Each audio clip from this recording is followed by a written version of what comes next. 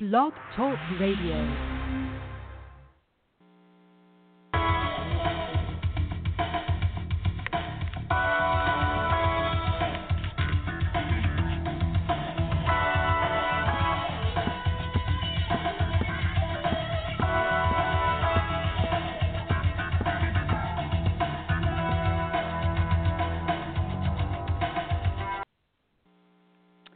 Hello, everybody. This is Marcy Ann, and today I'm going to talk about working and not working, working at a job or thinking about retirement. Now, before I started my wedding business, which I did for 22 years, I was very contentedly working for a retired gentleman as his housekeeper. It was in the traditional English sense of things. I mean, if you've watched Masterpiece Theater, you would know what I mean. Because I was in charge of his estate. I hired and managed all of the workers, the gardeners, the cleaning staff, the contractors and subcontractors who kept the house and the buildings repaired. I regularly talked with his attorney, his accountant who paid all the bills, and his investment counselor who handled his fortune. I got to cook for him, and I made it my own personal challenge to prepare something every day for him to eat that he had never had before. And in order to fulfill this challenge, I would go to the library and study cookbooks from all over the world. I went to specialty grocery stores to find all the different foods from all the different countries of the world.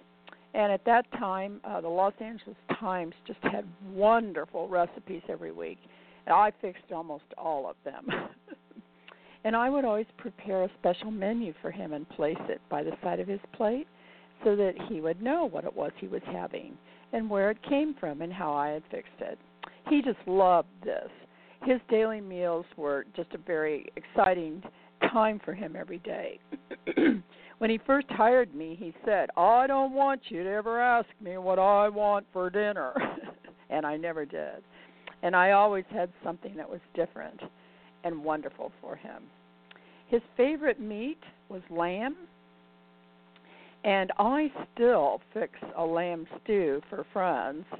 It's my special recipe that I had gotten out of the Los Angeles Times years ago, which is a South African way of fixing lamb stew that is just absolutely delicious. And if you email me at www.marcianne.com, I'll send it to you. Well, this retired gentleman was the person who went up to Tacoma, Washington as a young man just out of college, and while he was on vacation up there, he found this little bakery that had a recipe for healthy bread, and they had called it Roman meal bread. Well, it was his marketing idea to use movie stars to show that if you ate Roman meal bread, it would give you a tiny waist. And I'm sure maybe many of you have all seen the pictures of a pretty lady with a tape measure around her waist, showing how tiny her waist is, and showing her eating a slice of Roman meal bread. Well, he made a deal with the owners to market their bread around the world. And he was the man who thought up the idea of broadcasting the baseball games on radio and to have sponsors to pay for the radio time. And Roman meal bread was one of the very first sponsors. Now, his deal was that he would get 2 cents for every loaf of bread that was sold. Well, you know what? That eventually amounted to over $5 million. So don't look down your noses at small beginnings. If you're just getting a minimum wage right now, just put your pedal to the metal and make yourself totally indispensable to that company, and you can climb up the ladder to the top. Now, if you need some encouragement, I want to tell you 3 stories. These are true stories of real people. When I first moved to California, I had my own writing office in San Diego. And 50% of my business at that time was preparing resumes for people who were either looking for a new job or were being promoted at their current job and needed an updated resume for their personnel file. Now, these 3 stories I'm going to tell you are absolutely true. These are real people, and each of them was being promoted within their company and needed a new resume for their personnel file. Now, the first person had started working at a popcorn stand at his local movie theater while he was in high school.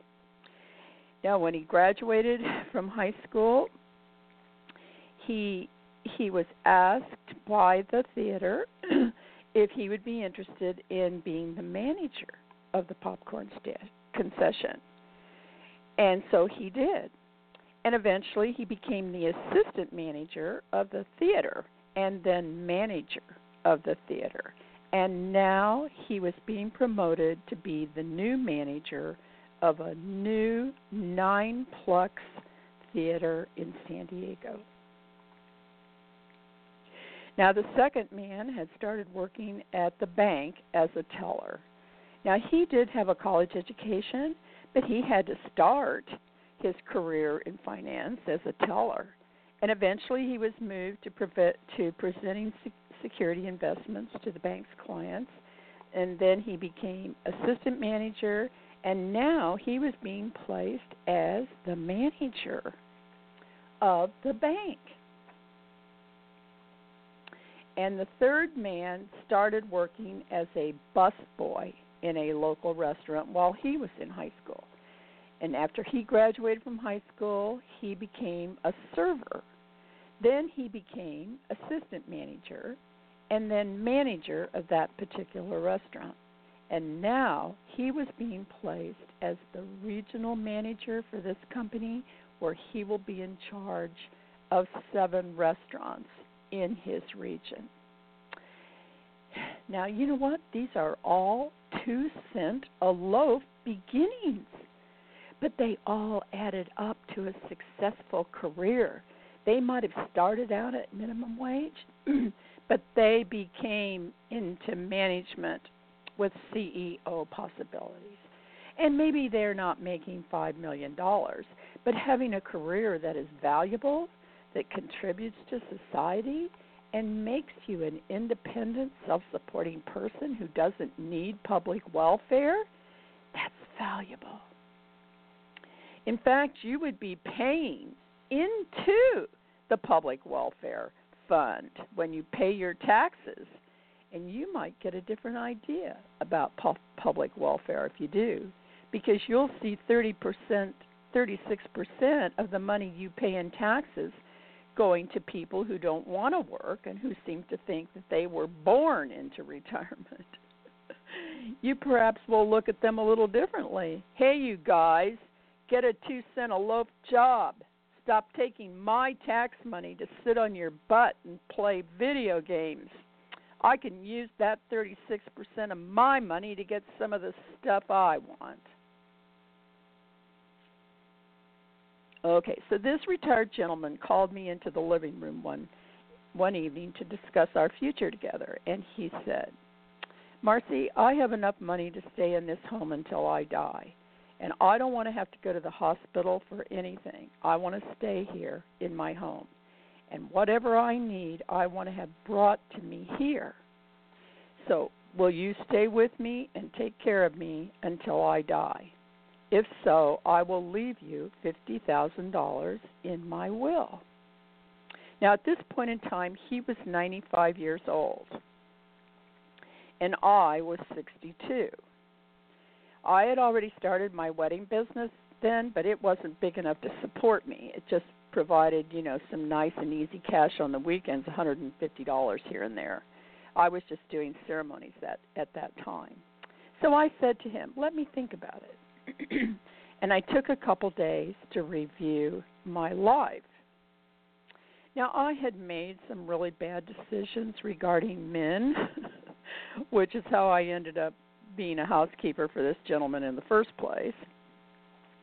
But he lived in a gorgeous home on the ocean in Southern California. And I was good at running his house. I had my own room and a private entrance, and I had a very good salary. And I thought, well, I wonder how long he's going to live. Maybe a year, maybe 3 years, maybe 5 years. But if chances of him living more than 5 years were slim, I figured, and I would be 67, and I would get $50,000. And at that time, it seemed to me that was a fantastic amount of money. How could I make any more than that doing anything else? I mean, that's how limiting my thinking was at that time. So I decided to do it. I called his attorney to make an appointment for him to change the will. And the attorney said he would need to have an appointment with the elderly gentleman to determine if this was indeed what he wanted to do and that he was in his right mind. So I took him to the appointment, and I waited out in the waiting room for 2 hours. And finally the attorney came out and he said, well, I am confident that he knows exactly what he wants to do and how he wants to do it. So do you agree to take care of him for the rest of his life in exchange for your current employment situation plus $50,000? And I said yes. So the process of preparing the paperwork began. And here's where the story gets interesting. It's a real revelation about money and who gets what. At the time, he also decided to change the will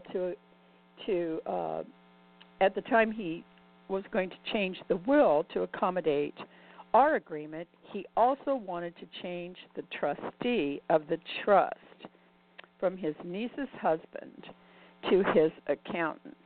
So in order to do this, the attorney needed to call his niece and her husband and ask them to come into the office so he could discuss the changes.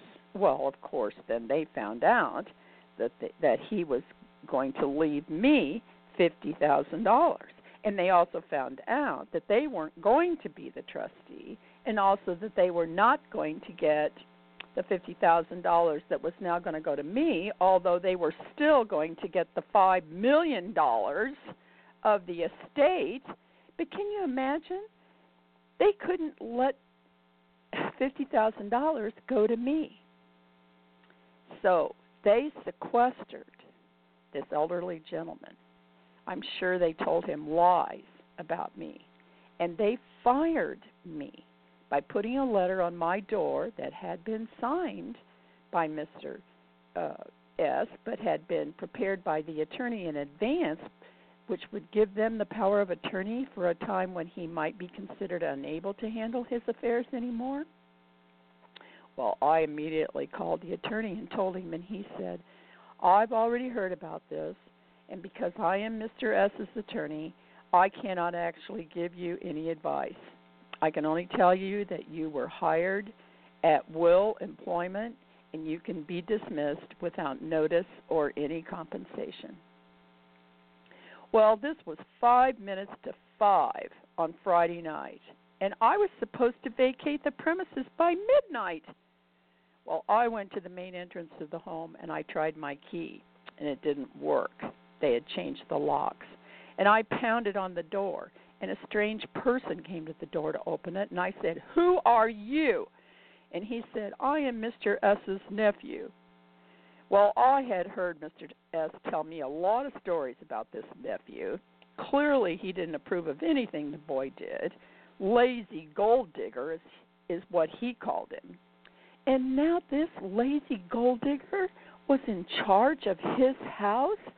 Who knew where they had put Mr. S.? I later found out that in Texas, this is called elder abuse, and it's a felony in Texas. I don't know how it's handled here in California.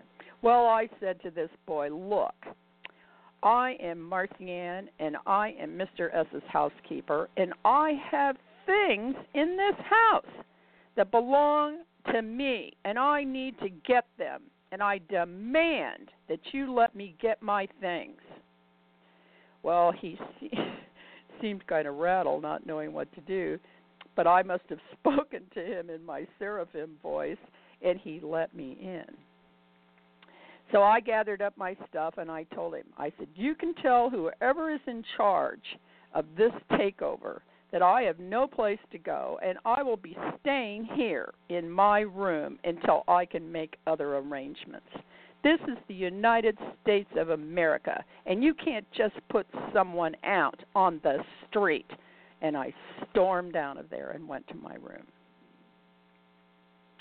Well, the short part of this story is that I found a room to rent in a senior community where I live now. And by the first of the week, I had made arrangements to move all of my stuff to the new room. You know, here in California, we have the Mexicans. They congregate in certain areas that we all know. And when you need somebody to help you do something, you just go to one of these areas and you can hire a worker. Most of them can't speak English, but they understand $10 an hour, and they hop in your car, and they do a wonderful job. So I was easily moved into my new room. But now here I am, unemployed, 62 years old. So I applied for early Social Security, and on my way home from the Social Security office, where I had been waited on by people who could hardly speak the English language. I couldn't believe it. I thought, what country am I in? But I saw a huge sign at my bank, help wanted. So I immediately went in to see the manager, and I literally got down on my hands and knees and begged him to give me that job. I said to him, I have to have this job. I have to have it.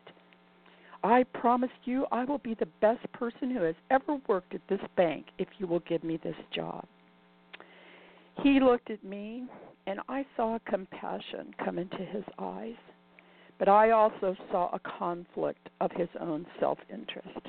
It was against his self-interest, better judgment, to hire me. I was too old. The old guys who come into that bank don't want to talk to an old woman. They want to go see the young girls with the big boobs. And I'm sure that the employment rules and regulations of the bank pretty much dictated that he was not supposed to give me that job. But he did.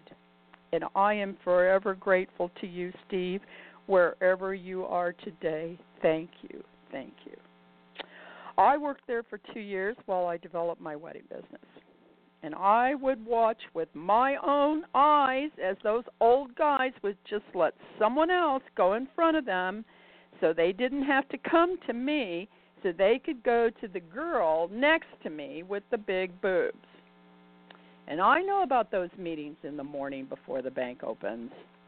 We would sit in this room with no windows, just a huge blackboard on the wall that had all of our names on it and how many accounts we had opened that week. And what happened at Wells Fargo recently is not a new thing at all, because I worked at the bank more than 15 years ago, and every day we were pressured to open new accounts.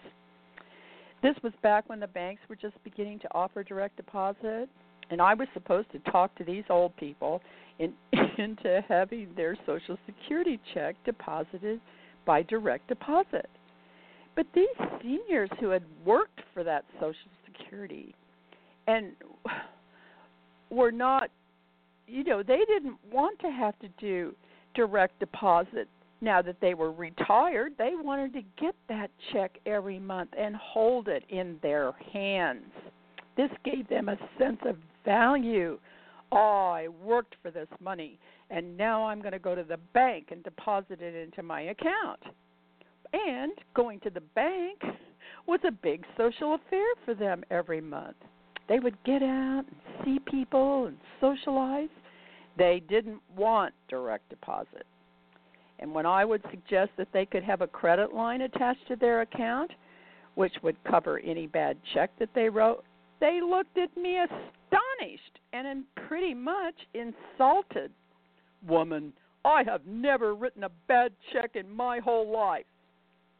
So I was always the last man on the totem pole on the blackboard selling accounts. First of all, the old guys wanted to go to the young girls. And secondly, seniors were a hard sell for all of those newfangled accounts the bank was offering. But you know what? Mashad, who was the teller next to me, a beautiful girl with big boobs from Iran, she could just wind those old guys around her finger and get them to do anything she wanted. She was always number one on the blackboard.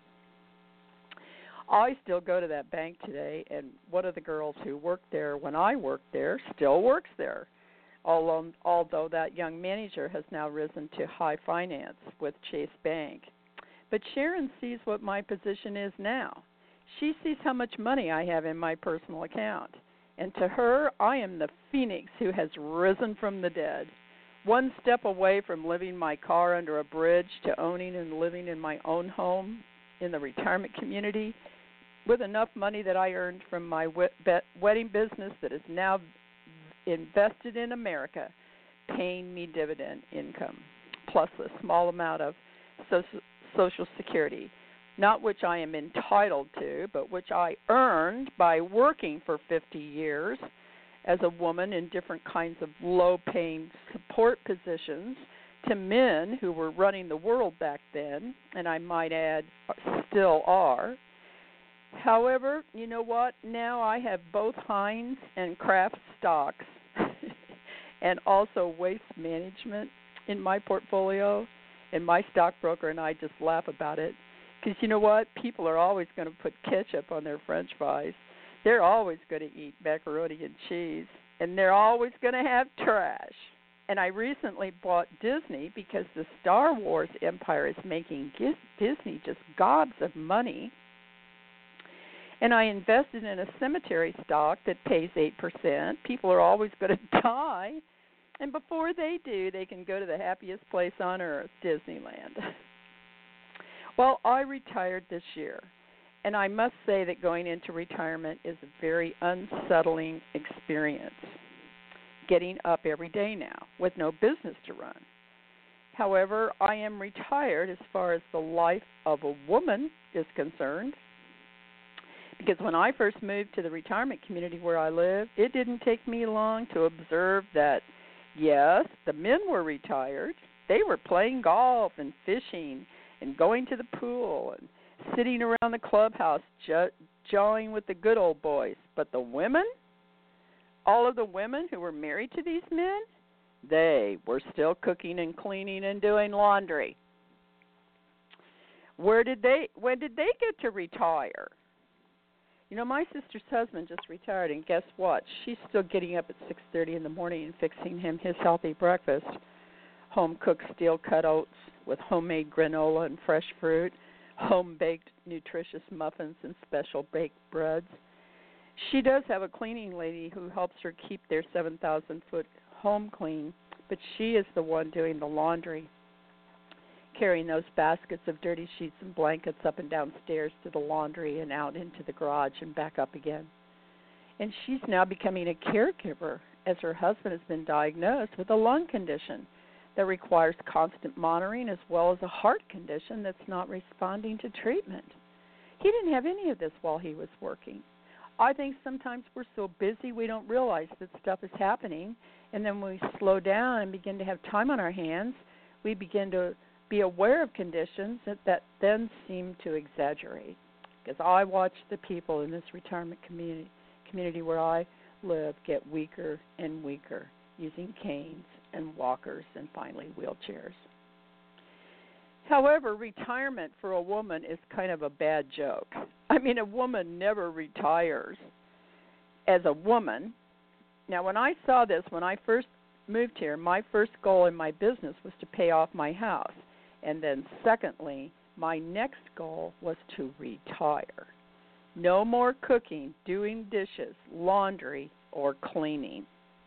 Now, this goal also precludes me from having a boyfriend because all older men are used to having the woman take care of them and cook and clean and do the laundry. But my cleaning lady cleans my two-bedroom, two-bath home. And she also does my laundry. I haven't cleaned a bathroom since 1994 because I supervised the cleaning ladies at Mr. S's, and now Ernestine has been cleaning my bathrooms for me since 2001 when I moved to the retirement community. I probably am one of just a few women who has actually retired in the fullest sense of the word. I mean, having been in the wedding business for 20 years, I certainly know about how most women want to meet Mr. Right, have a life together with their true love, for better, for worse, for richer, for poorer, in sickness and health, and for the rest of our life. But cooking and cleaning and doing laundry is part of that scenario that the woman has for the rest of her life. So most women are never going to retire.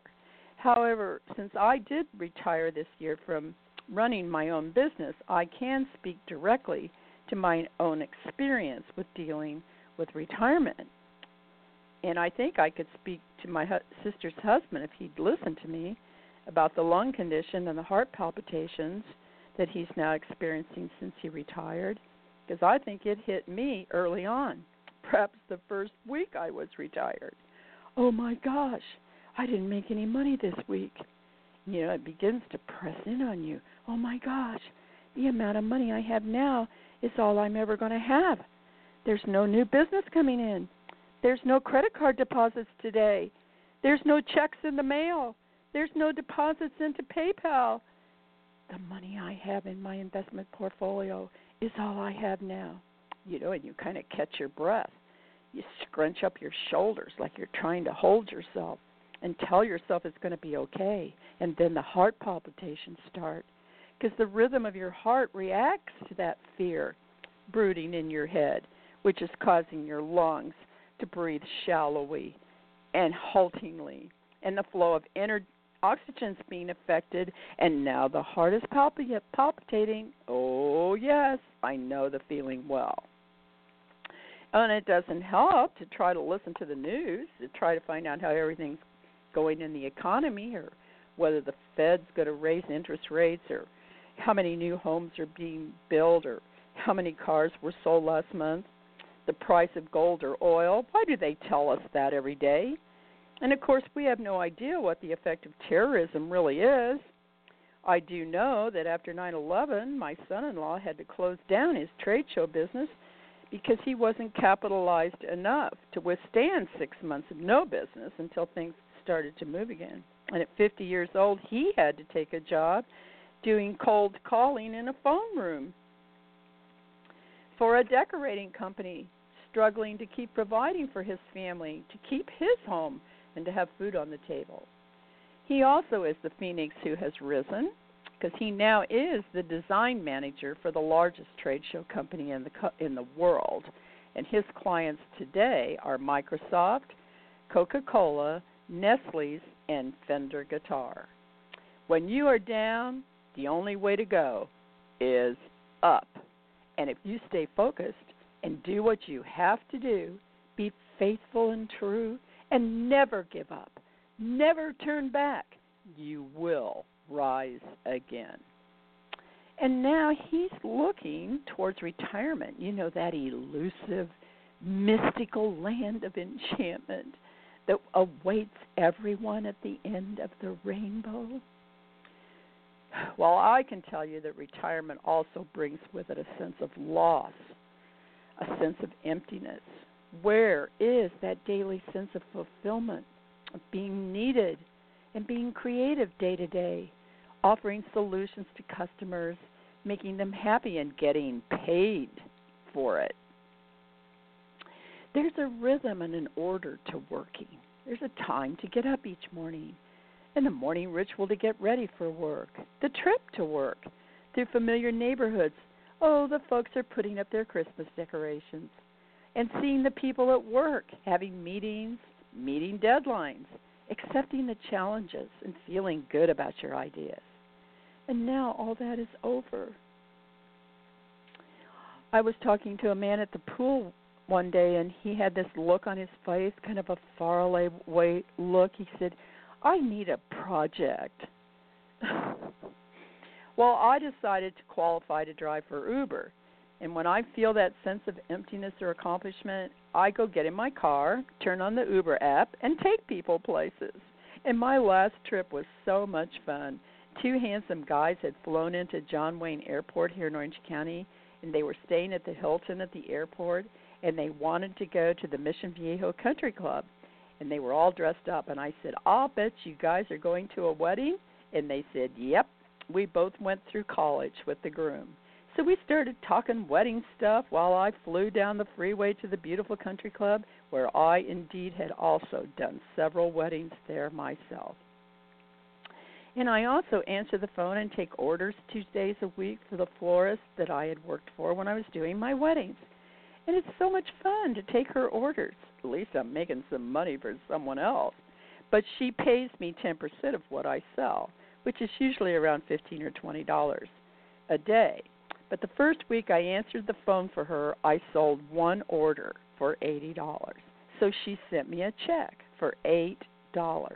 And I took it to my Chase Bank to cash it. And excitedly, I told that young man in his crisp navy blue suit with a white shirt and red, white, and blue tie, obviously a recent college graduate on that fast track of a finance career with Chase Bank, who I knew had been in that sales meeting that morning before the bank opened and was looking for someone to set up a new account for. So I told him, I just got a new job, and they pay me a commission on my sales. And this is my first check. I am so excited. Well, this young man's face with that big "what can I do for you today" smile on it never changed at all. He just kept smiling at me as he cashed that $8 check. How would you like your cash? He politely asked. I'm sure he had my story to tell in the break room later that day. This crazy lady was excited about cashing her $8 commission check. So that's what my show is all about today. 2 cents a loaf can make $5 million, and an $8 commission check fills the need to be needed and appreciated when you retire. And the secret to a happy retirement is accept what your income is and live within this income. Because I think some people think that they still have to live at the level of life they had while they were working. I think this is the goal that most people set for their retirement. But a lot of statistics today say that a lot of the baby boomers haven't a clue about how they're going to retire. And there's a lot of other statistics that say that most pension funds are not really funded, because it's alarming how many Fortune 500 companies have dumped their retirement programs onto the federal government. The federal government, Mr. Magic Money Machine. Because my friend Linda's retirement program was dumped onto the federal government when United Airlines went bankrupt.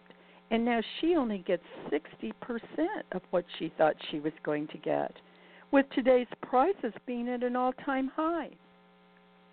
And my friend John at the pool, who was a union iron worker, just yesterday got a letter from the union saying that the union trust fund is at a state of insolvency. And they included a chart in the letter that shows how much the union trust fund has and how much it owes. And the debt was twice as much as the income. And they were advising him that at some point he would not be getting his pension anymore. What does an 80-year-old man do at that point? He worked all his life and paid his union dues, and now he isn't going to get his pension anymore? The letter said that the insolvency began to happen back in the 2008 real estate market crash, when the trust lost a lot of money, which told me that they apparently had funds invested in those bad mortgages. And then the other reason for the insolvency is that there are not as many iron workers today that are paying union dues. What about your pension fund? How secure is it? And perhaps it would be meaningful for you to consider now what type of lifestyle you would like to have when you stop working, or perhaps you could consider that you're never going to stop working. In looking back over all the events of my life, I think that the time that I lived in a room with all of my worldly belongings in that room, I think it was one of my most valuable experiences.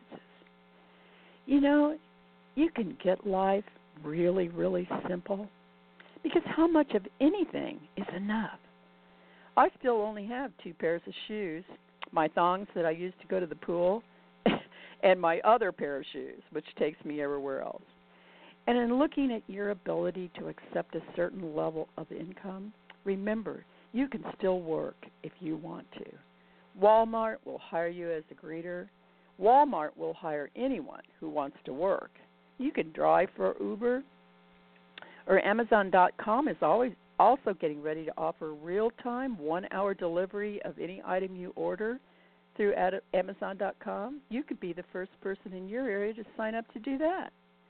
And once you're secure in your ability to continue to be independent and self-sufficient in your retirement, you won't be developing lung problems or heart palpitations. You can be relaxed and begin to enjoy your retirement.